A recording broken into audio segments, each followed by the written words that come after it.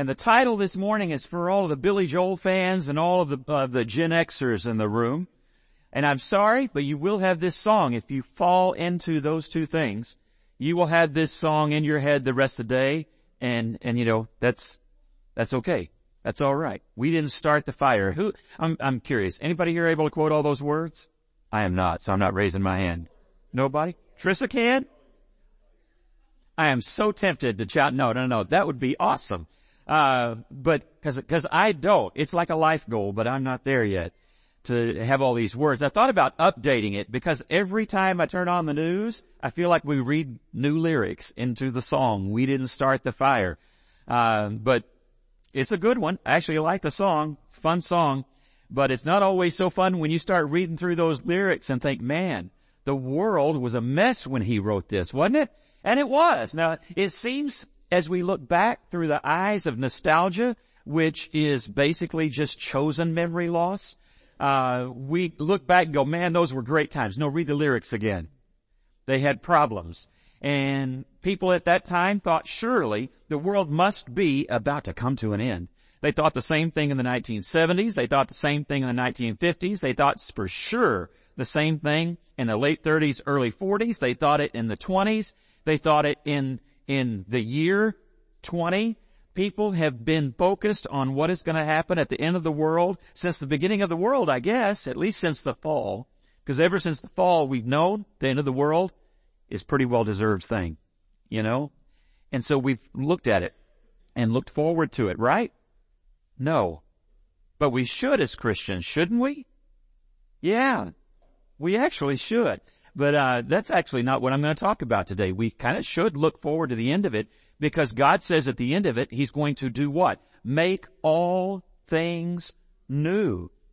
And He is going to recreate. That He is preparing for the next life already a new heavens and a new earth in which righteousness dwells. And everything is finally going to be as God intended it again. And this time, incorruptible and unchangeable, and no little snake in a garden is ever going to ruin everything all over again. So, I think that's something to look forward to. Now, a lot of times that's not the way we see it. Part of that is because the world doesn't fully understand what all of that means and what's going to happen, or even believe in what that means or what's going to happen. And part of it is, you know, it's not just like with death. It's not the dying. Yeah, it's not the death that scares us. It's the how you get there. Would that be true for you? And you're ready to meet your Lord if you're a Christian. You look forward to seeing Jesus face to face. You trust the Lord that He is going to be able to accomplish what He has promised you, which means eternal life with the Lord forever. You trust that Jesus Christ, through the cross, has conquered death once and for all, and that this is truly, because Christ has made it so, a transition and not a true end. But we get real scared even as Christians of, okay, but how do I still have to go through the dying to get through the death and the rebirth, don't I? And so we get a little bit scared about that. And so sometimes we even get sucked into the world's drama over death and the end of the world. I'm going to give you an example. So, if you turn on the news at any given time, you are going to see at least one of these doomsday scenarios being talked about. In the last week, they were talking about, well, you know, they think they successfully tested a rocket hitting the part of a comic. A rocket hitting some comics actually might improve the world. I have no idea. Maybe this one. I put my timer down there and I didn't start it, so, you know, good luck for y'all. But I just now noticed that. That's maybe the comic that the comet should hit then, right? Anyway, they shot a rocket, NASA did, and you probably saw this in the news, at really just kind of the little trailing arm of the comet, and they said it was a success because it knocked it off a little bit. Now I'm just waiting for the irrefutable law of unintended consequences to show up in about, 10,000 years, and that little shard that they hit that rocket on hits something else and blows it up instead. And it's like, well, you know, if you trace back the math, I think we did that. I think that's going to happen. Hopefully it isn't, you know, Oklahoma or something, but that would be counterproductive. But we worry about those things. So you can see about the comets, you can see about climate change and all of those kind of things, and the scariness and that some people have around all of that, whether it's naturally caused or whether it's, contributed to by whatever. The bottom line is it has people scared to death. Some people absolutely scared out of their minds about that. I don't say that in a mocking way, just a true way. And I put that for all of these things. There is the comet, meteors, everything else, and then you have aliens, which seems far-fetched compared to the rest, does it not? However, you have people that are quicker to believe in little green men than they are in the Lord God who created them. And that's crazy, but it's real, and it's out there, and actually it's increasingly common. But then with that would come the fear that, what if it's not like an episode of Star Trek where some of them actually want to make peace? What if, they're all Romulan? What if? That people get worried. Oh no, then they're all going to come and show up and just want to blow us all up. Well, that has some people staying up at night. Other things at night, you got nuclear, which side's what? You got nuclear war, and people get scared to death about that. Those of us who grew up when the other song was written know very well why they were afraid of that. And if you're watching the news right now, what are we afraid of? That we could get into the same kind of nuclear standoff all over again. And maybe this time worse, because some of the personalities involved are far less stable than people that had access to the button in the past. And that's bad. I get it. You see why people are nervous. And so you end up with all kinds of warnings about, well, this could be the end. I didn't put up there things like super volcanoes and giant spiders, but there are people, okay? And then you got the Christians. We all know this guy, right? Don't we? We all know. I think it's the first Amish street preacher I've ever seen. I'm not sure. That's really not usually a thing, is it? Anyway, we all know that there are also a lot of Christians that spend all the time of their faith worried and concerned about how the world is going to end, and they spend a lot of time trying to figure out the date. I could have put a comic up here that I saw that had all the little marked out dates. The end is, and it says this year and this year and this year, and they're all crossed out, and finally it just says near. It was a good cartoon. And that's the way it kind of goes. And a lot of preachers lose their credibility because they think that they've mapped all of that out. And then what they find is that indeed both Jesus and the apostles were absolutely correct, shocker, when they said no one will be able to discern the time. I don't know why we lose our minds and forget that, but you are not going to have that figured out. Near is as close as you're going to get. The end is, though, actually near in this sense. It is nearer today as it ever was, and it is inevitable. And for all we know, it could be nearer than we can imagine. We have no idea when the Lord will return. Okay? That's the truth. That's what Jesus himself said. That's what the apostles taught. And I know that Christianity sells a whole lot of books, and I think that might be the motive. Sells a whole lot of books saying otherwise, but that's what we know. That is what we know. And he says it'll come at a time when you actually won't always see it coming. Okay? We have a lot of signs that we look at. Some of those things actually had to do with other things that have already happened. But you will not, he says it'll come at a day when you are doing your own normal thing. The whole world will just be saying, everything's fine. And that's when it's going to happen. It won't come with a whole bunch of signs in the sky showing you that, hey, Jesus is about to be here. That would give them warning. He says, I'm not giving you that. I've given you one warning. I will be back. You won't know when, and you won't see it coming. That ought to have us even more motivated, which I think is his motivation, to be ready when it happens. All that in mind, you look at the things that people fear, and some of us just decide to just forget it, right? I like this. So what? This is probably the only place today where Homer Simpson is in the sermon slides. End is near. So what if I can't spell Armageddon? It's not like it's the end of the world. How many of you feel that way? You're not worried about it. You can't figure it all out. The signs that you think you understand, are confusing. You can't figure out the math. You're not going to. And Jesus has already done that on purpose. It's one of those algebra questions where there's an extra A, B, and Z in the equation. And you just look at that and go, this This is why I'm a word person, not a number person, right there. And you just move on, right? Well, depending on your job, maybe you can become agnostic about algebra, but you can't become agnostic about the inevitability that one day we will face Jesus, either in hope or in the sudden too late realization that we could have had hope. One or the other, because the end actually does come. And pulling down the curtain, we were talking about this Wednesday night, an old joke about pulling down the curtain and pretending the train's moving, doesn't work. What will happen will happen, and we need to be ready. So Peter addresses this. In 1 Peter chapter 4, starting in verse 7, he addresses how we ought to act. And I'm going to put this question up here because it's one of two that I want us to think about today. What is the godly, faith-filled, Christ-centered response to understanding that Jesus is going to come, that there will be a day when we are raised, that all of this does end, that it could end very dramatically, even though we don't see it coming, and it might come at a time that's perfectly at peace in the world. How are we supposed to prepare for that? What does that look like? This is what he says. The end of all things is at hand. Therefore, now what's he going to do? There's your answer. So let me tell you how to be. Let me tell you how to live. Let me tell you how to prepare. Therefore, be self-controlled and sober-minded for the sake of your prayers. The NIV says, be sober and alert to pray. To pray. Above all, keep loving one another earnestly, since love covers a multitude of sins. Show hospitality to one another without grumbling.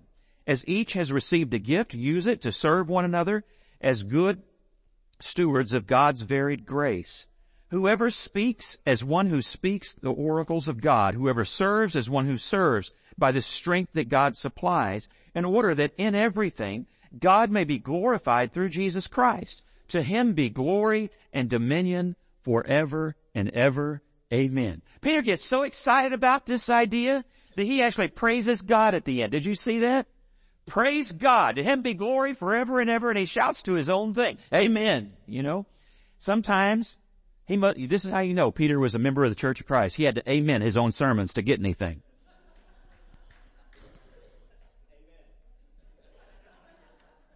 Says the guy raised in the Baptist church. You see what I'm saying?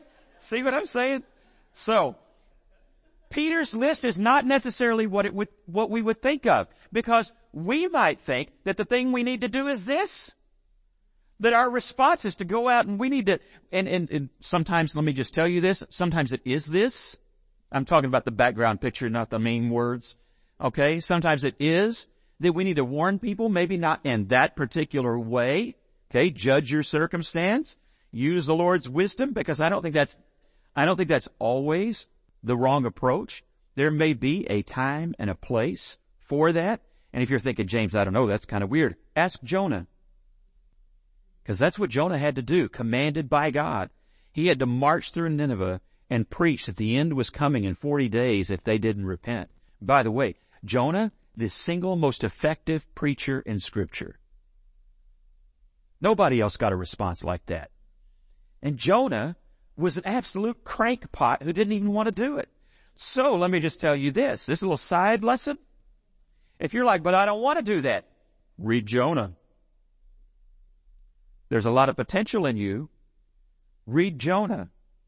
Do what God calls you to do, even if you don't like it. Okay? So whatever it is that we need to do, there's that.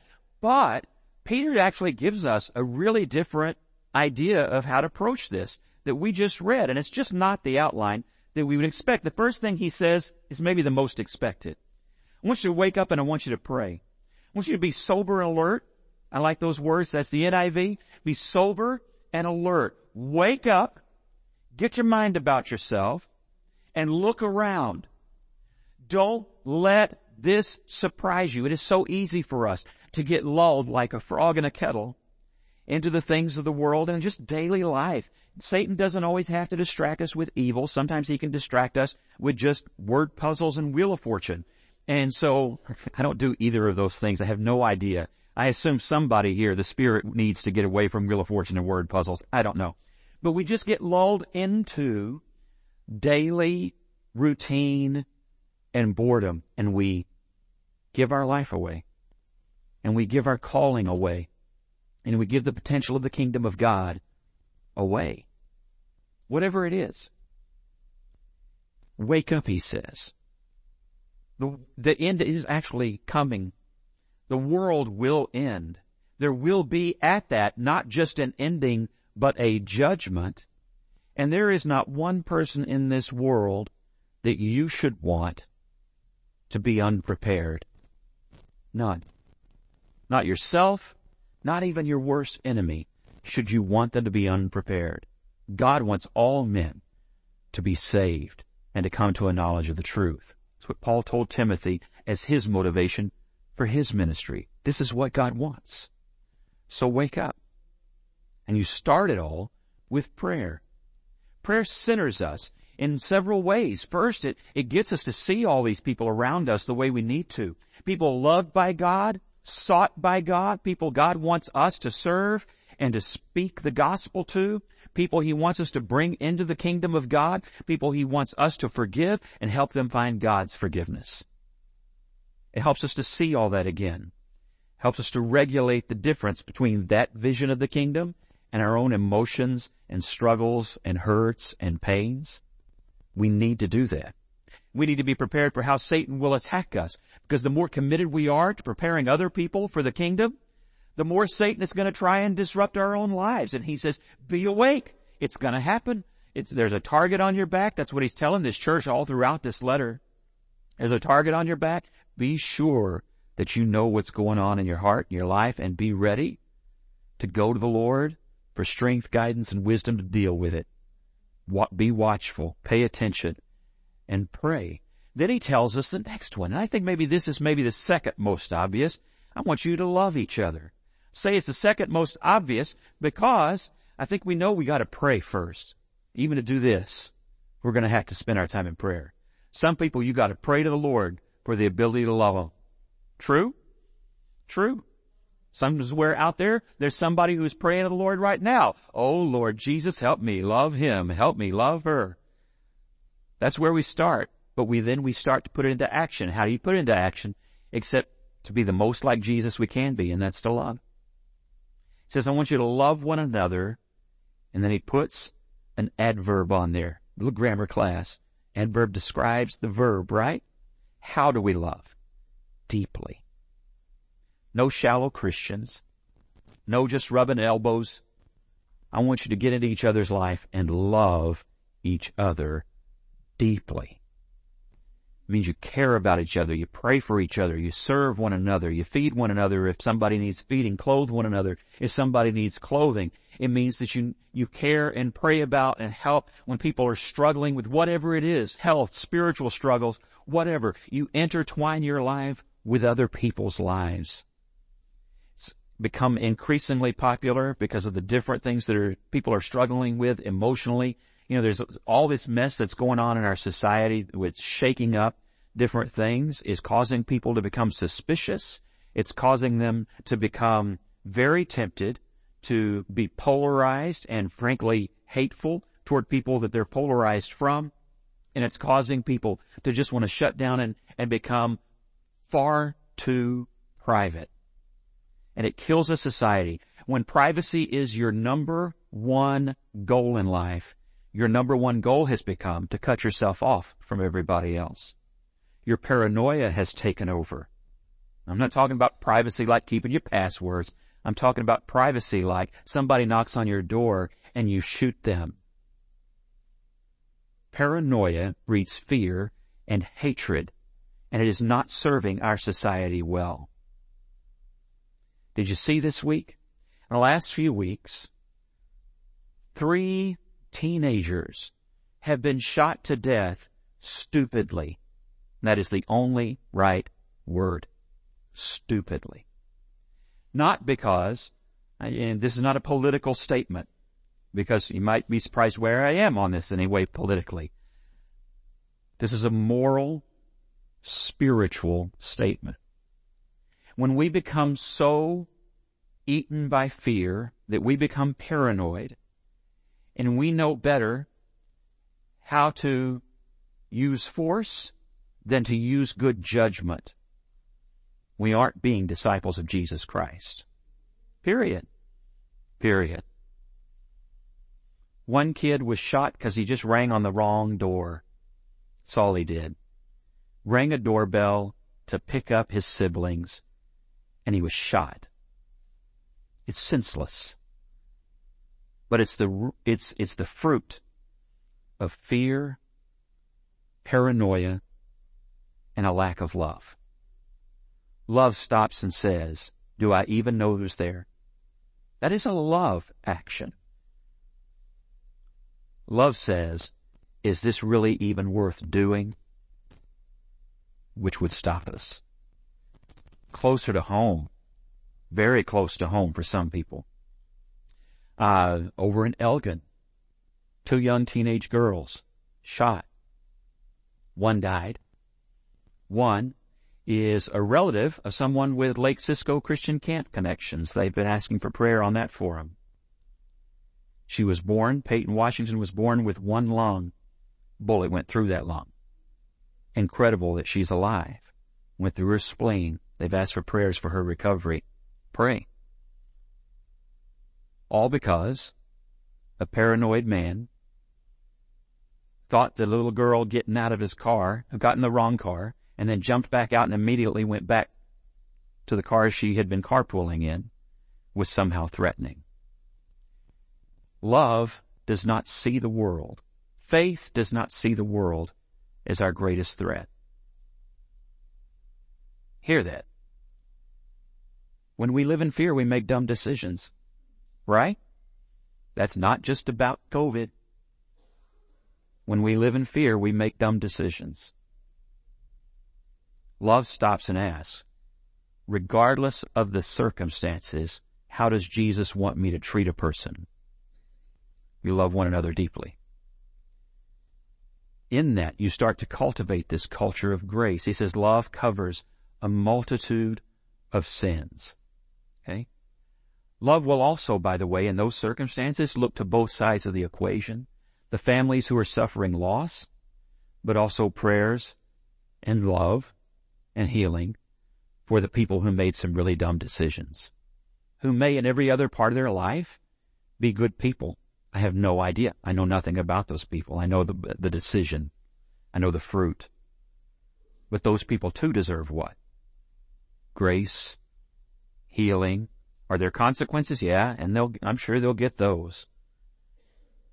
But grace will work both sides of every equation.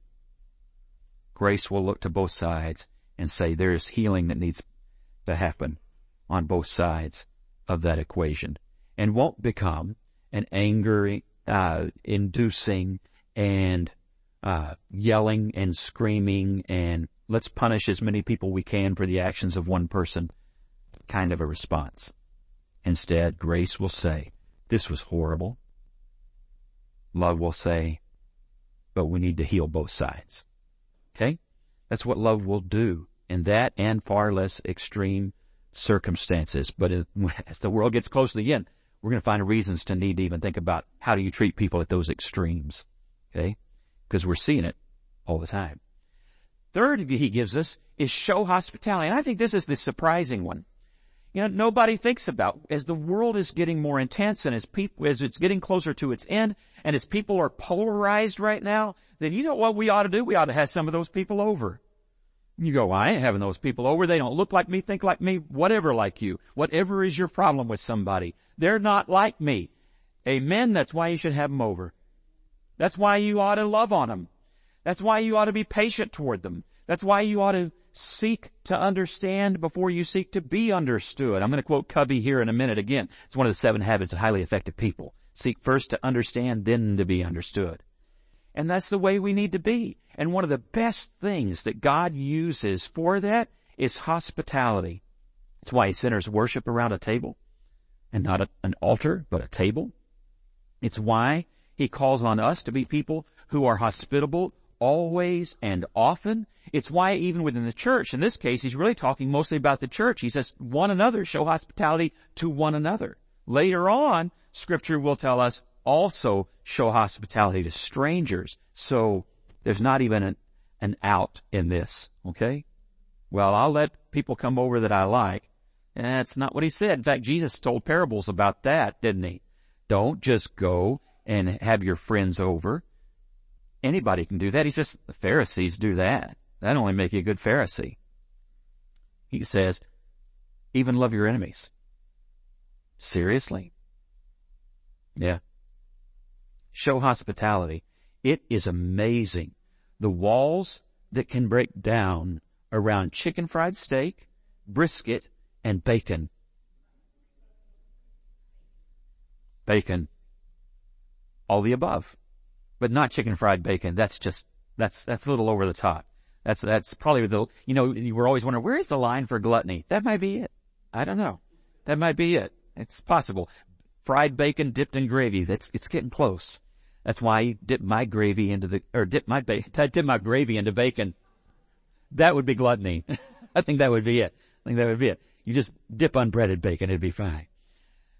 But seriously, the table breaks down all kinds of walls, and you get to know people so much better around a table.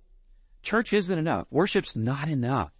For us to come here and again rub elbows and say hello and how are you and all that, it's not anywhere near enough. It's 5% of the approach you need to take to getting to know one another and growing into a deep love for one another that he told us to have. And your best weapon in that war is hospitality. You don't have to have a fancy house. You don't have to have anything like that. You don't need to be Martha Stewart. In fact, some people would really kind of prefer you weren't. And so, can you imagine the people she had to share a cell with? Oh my goodness. Anyway, I'm sure it looked nice when she was done. But anyway, you don't have to have any of that. Your house can look like the tent on MASH. That's fine. In fact, doesn't have to look that nice. I've seen some of the best hospitality shown by people who would have loved to have had the tents in MASH. Would have loved it. It was better than what they had.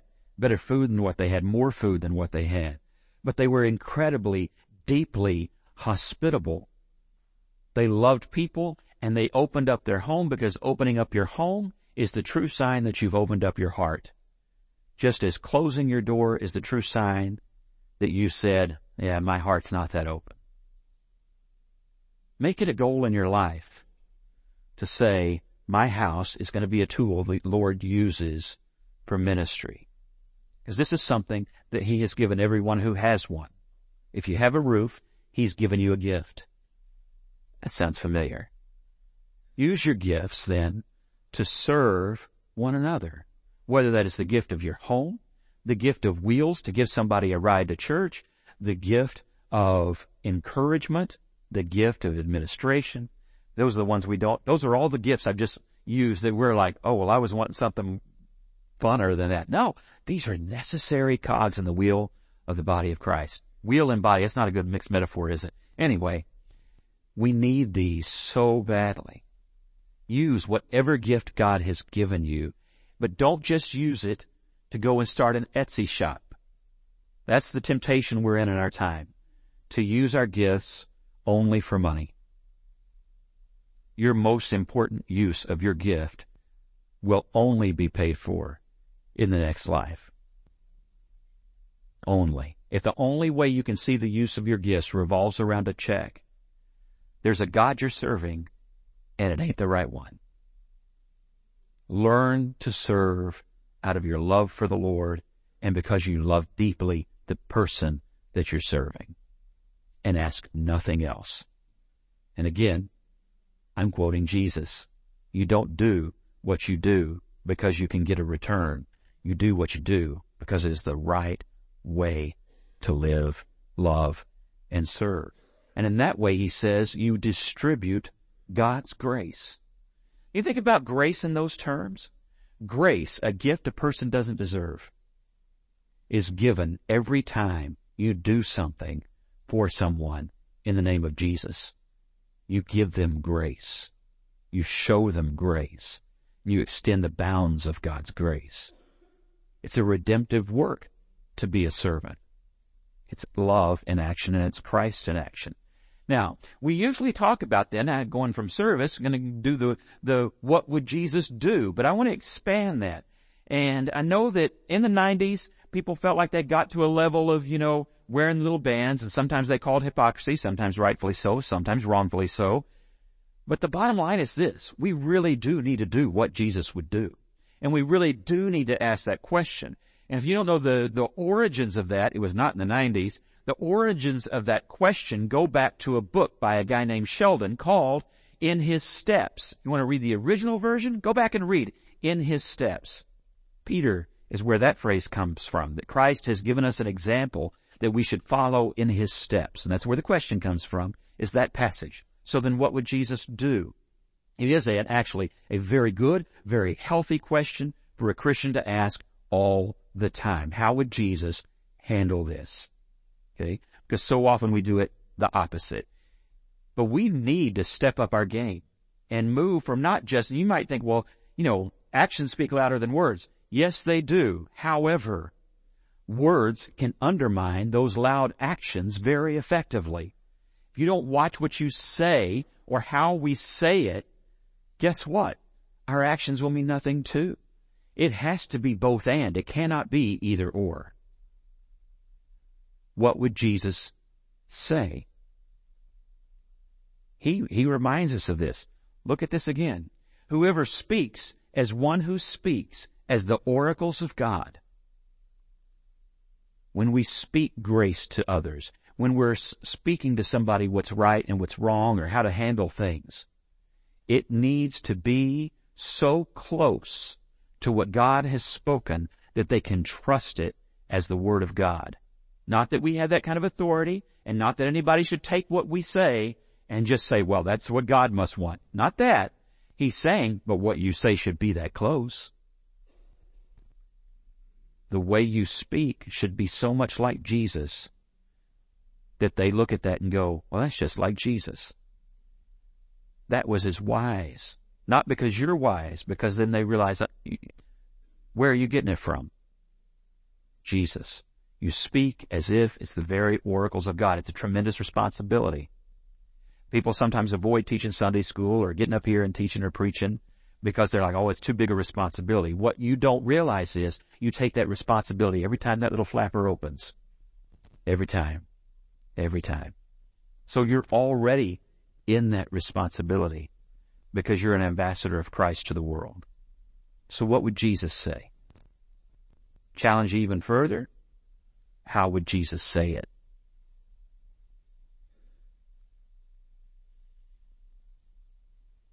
See what I did there? You thought I was going to tell you how he would say it. I thought wisdom was not to tell you. Okay, the last one, I think, is this.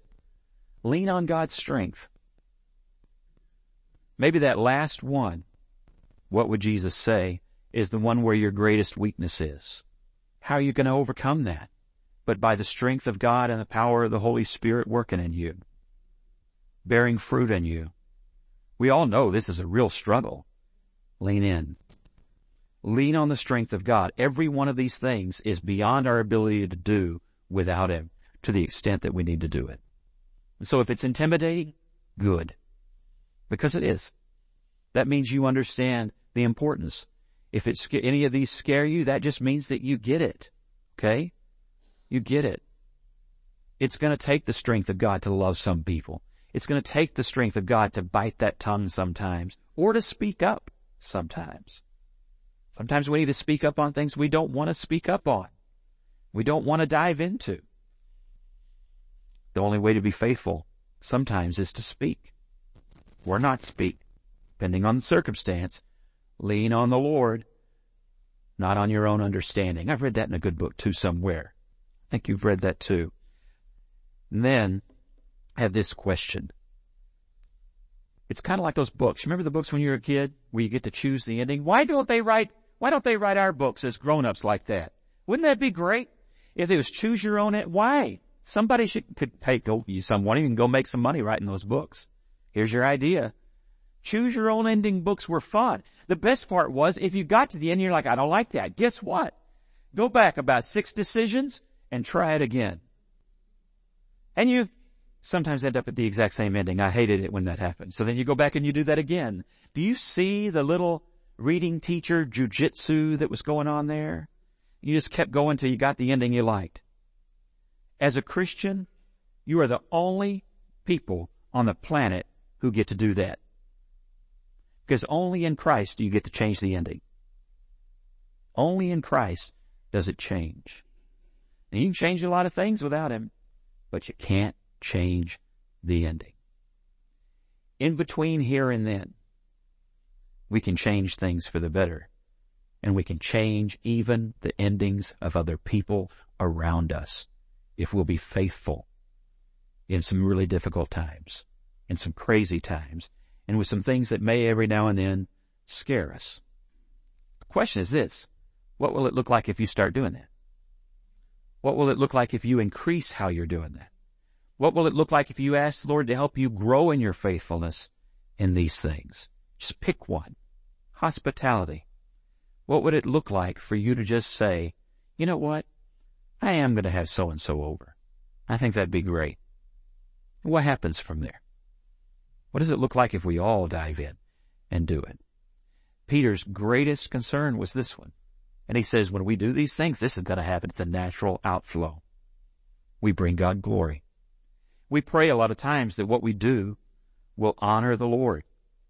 Guarantee you. You love one another deeply. You spend your time in prayer. You show hospitality. You serve one another in love. You speak the words of God. You honor God. You bring glory to God. And you expand His kingdom.